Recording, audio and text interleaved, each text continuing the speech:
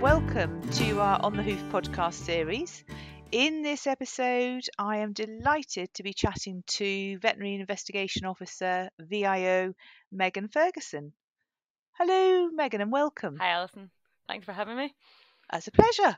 And tell us what we will be covering today. So today we thought it's a really good time of year to be talking about respiratory disease in cattle.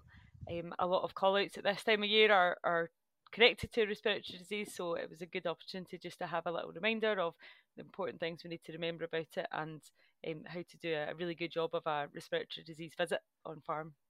That's great, Megan. So getting back to basics, what actually is respiratory disease and why is it important?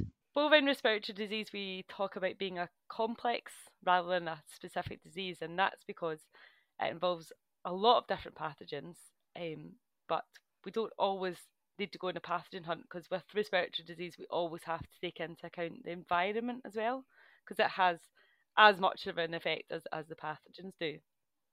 So we talk about it being this complex. And why is it important? Well, it's important because it causes deaths on farms, so it's a massive loss of efficiency. Behind those deaths there will be subtle or not so subtle production loss as well. So you'll have animals that aren't growing to their potential, they're not milking to their potential, and they're just slipping back. They're being fed, they're being bedded, they're using money, but they're not bringing that money in at the end of the day. You've also got costs associated with treatment. So if your clients are using any treatment, they're paying for that. They're using their time to administer these treatments. So it has a massive cost there as well. I would say that respiratory disease is probably the number one disease for using antibiotics on farm, of farms of all types. So, if we can control it at the point where it begins, then we'd be reducing antibiotic use as well, which is always a good thing to be doing. It has a big mental health implication as well on farmers. If they're going out and seeing another sick animal, it can fairly take its toll. And if you as a vet can turn up to a visit, do a respiratory visit really well, and sort of put them on the path to getting on top of it rather than treating case after case, then that can only be a positive thing as well. So all of these things together, it makes it one of the most important diseases on most farms, particularly over the winter months, which is why it's really good we're talking about it at this time of year. So respiratory disease has huge production costs to the farmer, and health and welfare of cattle, and as well as health and welfare of the farmer. Exactly. Yeah, we didn't mention animal welfare there. It's got massive implications as well. We don't want these animals that we are breeding to be sick. So yeah, animal welfare, human welfare, economic, financial costs as well. So it is massively important. Yeah, absolutely. So what clinical signs are you actually seeing on the farm in the cattle? So clinical signs of respiratory disease, you'll have a massive spectrum. So you will get deaths. Some of these deaths can be sudden. Often it's reported that an animal was fine the night before, and you go out in the morning and it's lying dead. So you'll get those. You'll also get coughing, increased respiratory rate, nasal discharge, ocular discharge. These are all clinical signs that we see. There will be more subtle ones as well, though. So for all of the obviously clinical cases, you will have some subclinical ones that just maybe have decreased feed intakes, increased lying times, there may be a bit pyrexic. So there will be a massive scale of clinical signs, and some farmers will pick it up really early and they'll call you just because they're not coming up to the feed quickly, or they're just not quite right as description we often get. Or you'll sometimes get a phone call to say there's been a couple dead overnight, and often these turn out to be pneumonias. So yeah, you get a massive sliding scale of clinical signs with respiratory disease. Wow. So what ages are we looking at, Megan? How does it affect different ages in different ways? Yeah, I mean, all ages can be affected. It just depends on the setup of the farm and the housing situation. But yeah, I mean, you get respiratory disease in calves of a few days old, up until adult animals as well. Younger animals will always be more at risk because they have less immunity. Adult animals will often have acquired immunity throughout their life. But no, you can get it at any age. That's really interesting. So how would you carry out a diagnosis of specific causes of respiratory disease? Okay, so yep, you've been called to the farm. The farmer's worried about pneumonia, and you're thinking, right, I need to work out what's causing this pneumonia. The first question is to ask yourself is, do we actually need to know what pathogens are involved here? Because what are we going to do with that information? Are you thinking, I want to be informed about treatment? I want to be informed about using vaccines here. And the reason I'm sort of bringing this up as the pathogen isn't everything is because even if you go on a pathogen hunt and you get your diagnosis, treating that is going to make no difference unless you address the environmental factors as well. So we'll come on to them in a little while, but first of all, we'll concentrate on the pathogens. But you have to remember that diagnosing the pathogen is not everything. With respiratory disease, you have to remember the other factors as well. But yeah, so you've been called on to farm, you've got cases of pneumonia. How are you going to diagnose them? The first thing is if you've got a carcass, then it's worth getting some lung samples from that to do some testing on. So you can either do that by sending the carcass into the lab and we can take the lung samples, or if you've got facilities and time, then feel free to take those lung samples on farm.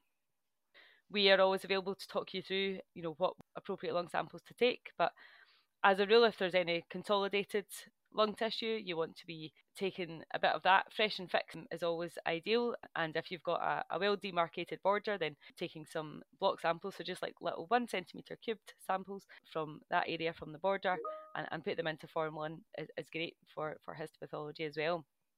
Ideally, you want to be sampling the whole of the lung field. So you want to take some samples from the cranial lung and from the caudal lung. So, 4 or 6 samples from throughout is ideal. And what do we do with those lung samples when we get them? So we would do bacterial culture on them. And the big advantage of doing bacterial culture is we can do an antibiotic sensitivity to inform treatment, just to make sure that the antibiotics that have been prescribed are appropriate, and you've got that proof that they are required and are appropriate. We'd also do PCR on lung tissue, and we've got an extended respiratory PCR now, which covers your viruses and bacteria. So we've got IBR, RSV, PI3 in there, and we've also got Mannheimia hemolytica, Pasteurella multocida, Haemophilus somni, and Mycoplasma bovis in there. So it's a really good PCR that we've got that we can use, because often by the time you get post-mortem samples, the carcass is a bit autolyzed, and if you do bacterial cultures, you might just get like post-mortem invaders being cultured, and you might miss that there's a Pasteurella or a Haemophilus there. So the PCR is a really good one to have in our sort of diagnostic test repertoire that we can use. But often from post-mortem samples, we'd run it alongside bacterial culture as well.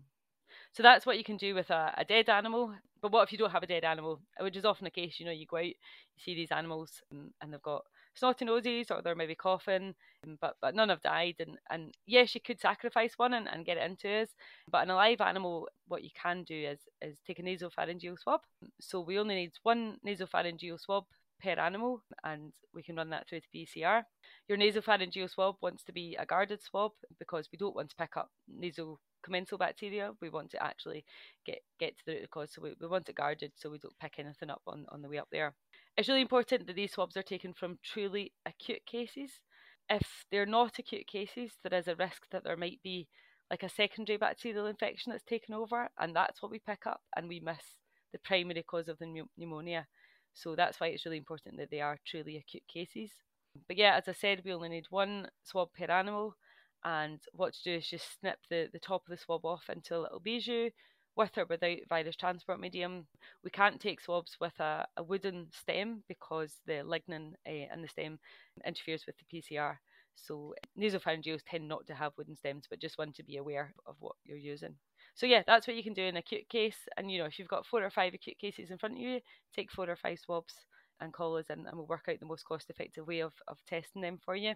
You might find that you've got your animal in front of you, you're taking your swab, and you might also be tempted to take a blood sample.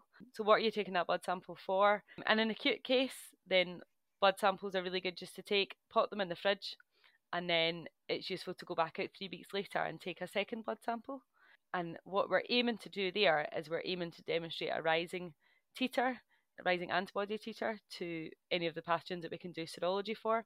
It's really important that the first sample is from a truly acute animal, and that you wait the full 3 weeks before you take the second one, because that will give us the best chance of seeing a rising titer. If you take your acute sample too late, then you might get a slight rise in antibody, but it won't be convincing enough to be diagnostic that was an issue. Often what vets will do is take, swabs and bloods on the first day. If they get a satisfactory answer from their swabs, then we don't have to run the blood samples. But if you don't take your blood sample on that first day, then you've lost that chance to be doing that. So it's really useful to take it on that first day.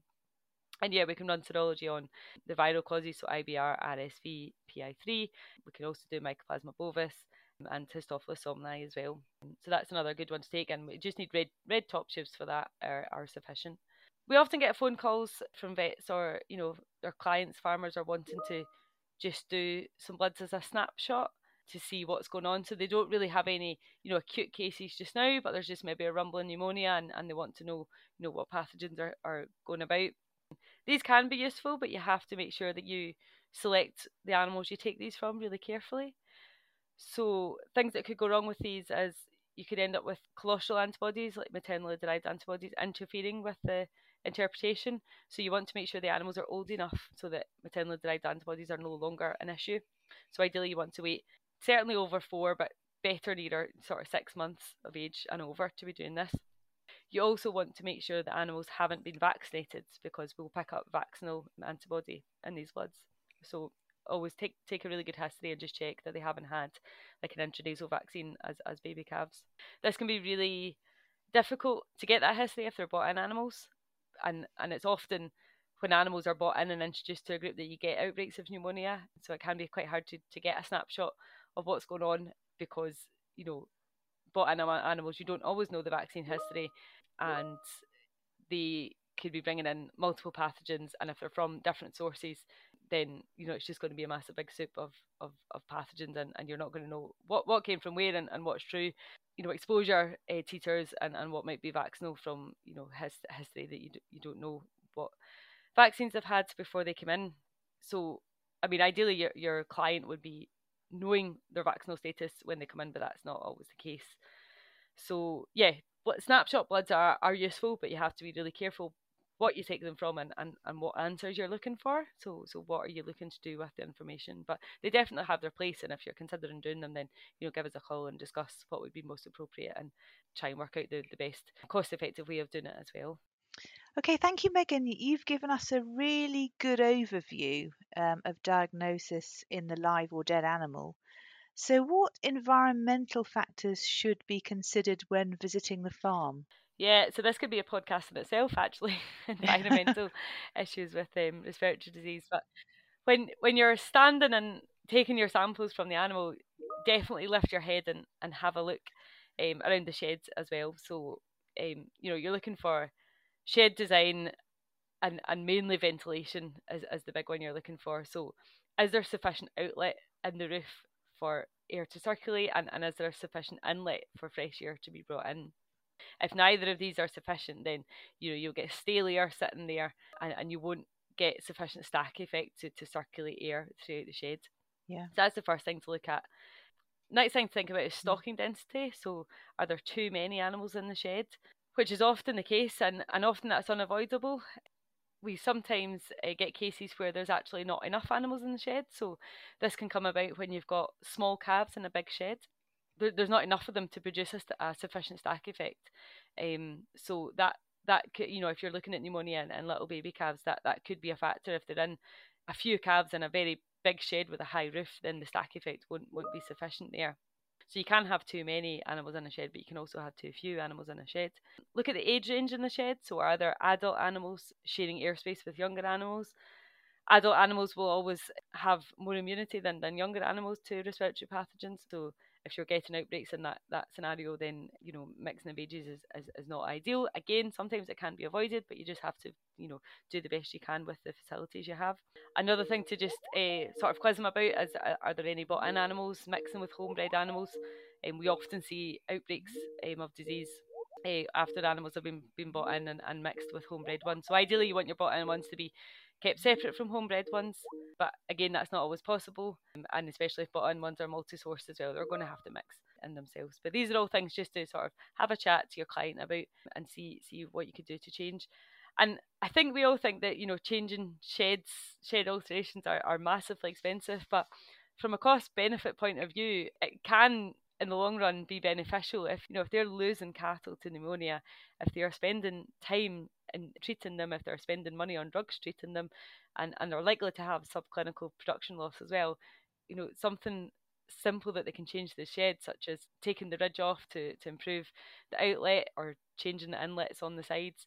Although it might seem expensive at the time, if you sit down and do the sums, it very often is beneficial in the long run. Yeah, that's really interesting, actually, and it's something that perhaps a farmer hasn't considered before, having a conversation with their vet about it. And it's huge, isn't it? It's a huge burden of disease to tackle in a simple way sometimes. Yeah, so sometimes it just takes a pair of fresh eyes walking into a shed to see things that if you're seeing the shed every day, you don't notice.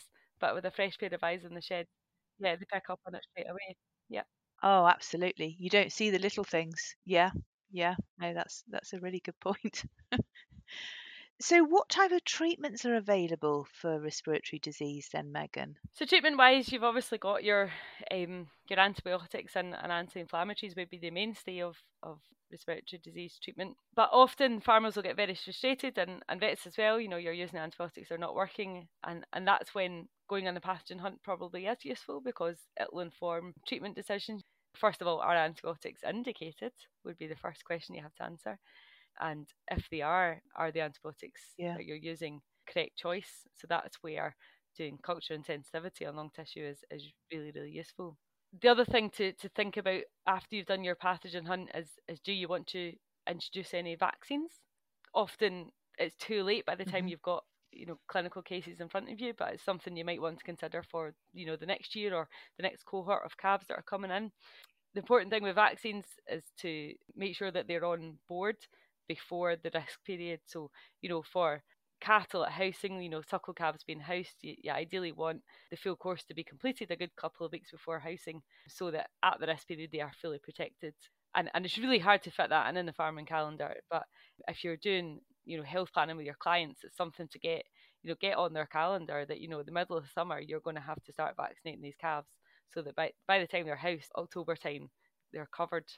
And you can tell it to them that if you don't proactively do it on time like that, then they're not going to be getting the benefit of these vaccines. I mean, yes, they're paying for them, they're spending the time putting into them, but they're still seeing disease because the cattle aren't fully protected by the time they're housed and the time they're coming across these pathogens. So yeah, it really needs careful planning if you're going to use vaccines. The other thing to remember as well is you could vaccinate every single animal with everything that we can vaccinate against, but unless the environmental things are addressed, you're still going to see disease. So treatment of respiratory disease, it definitely has its place, but the emphasis should always be on control and doing your pathogen hunt, assessing if vaccines are useful as a very small part of that, and you need to sort of look at the environmental aspects as well. So the vet obviously has an important role in helping the farmer to vaccine plan essentially, and I know we've covered treatments. So what prevention and control measures can be put in place on the farm to stop the disease happening in the first place, or to limit it? Yeah, so this is a really good thing to sit down at the health plan review and discuss. Like, you can get a real bit of meat in this, and it should be, if you've got clients that are having significant respiratory disease, it should be a fair chunk of the herd plan to try and minimise it, in years going forward. So the first thing to do is, if you've done any diagnostics throughout the year, collate those results and have a look at, what pathogens you've got. It's really easy to do, testing on one individual animal and say, well, that had, a bacterial pneumonia, and then you forget about it. And then, a few months later, you do the same in another one. Oh, that one had mycoplasma.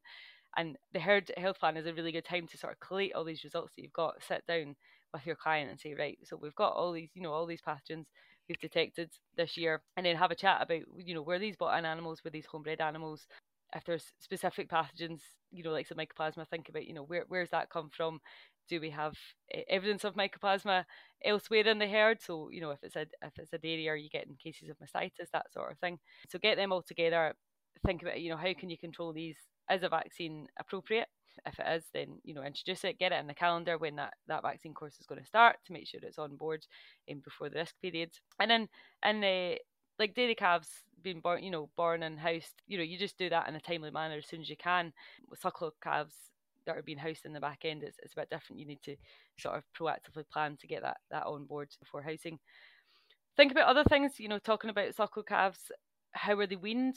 Could that stress be reduced? So respiratory disease is massively connected to weaning stress, housing stress, other procedures that are being performed, such as, castration, that sort of thing. Can all this be sort of staged a bit more rather than doing it all in the one day, just to minimise that stress, because stress is a massive factor in respiratory disease. So if you can reduce that as well, then that will reduce the risk of disease. Anything like that you can build into the health plan.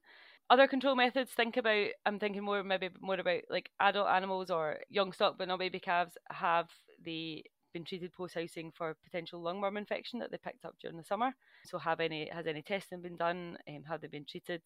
And I guess that's something to think about when you're out at a case as well. If they're just post-housing or they haven't been treated since being housed, then that's always one to have at the back of your mind. Other concurrent disease such as BVD is always worth having in mind as well.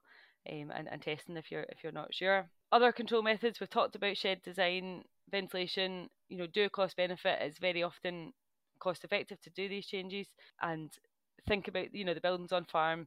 Could you shuffle things about so you've not got adult animals in the same airspace as younger animals, that sort of thing. And it often, like I said earlier, it just takes a fresh pair of eyes to walk onto a farm and see.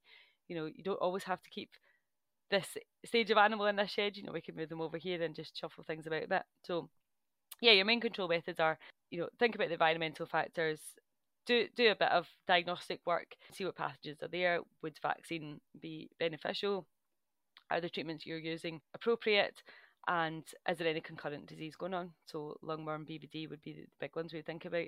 Also this year we've seen a lot of animals at housing with high worm burdens, just like gutworms, which will pull them down, causing a bit of stress and could consequently result in respiratory disease outbreaks. So anything like that, just make sure all that's been addressed and you've sort of dotted the I's and crossed the T's, so to speak. Thank you, Megan. You've really covered a lot of information and tips in this podcast. So thanks for taking part and sharing your knowledge with us. And thank you to our listeners for tuning in. And please remember, we have other episodes available on the SRUC website and on platforms such as Spotify. So thanks very much, and listen out for our next episode.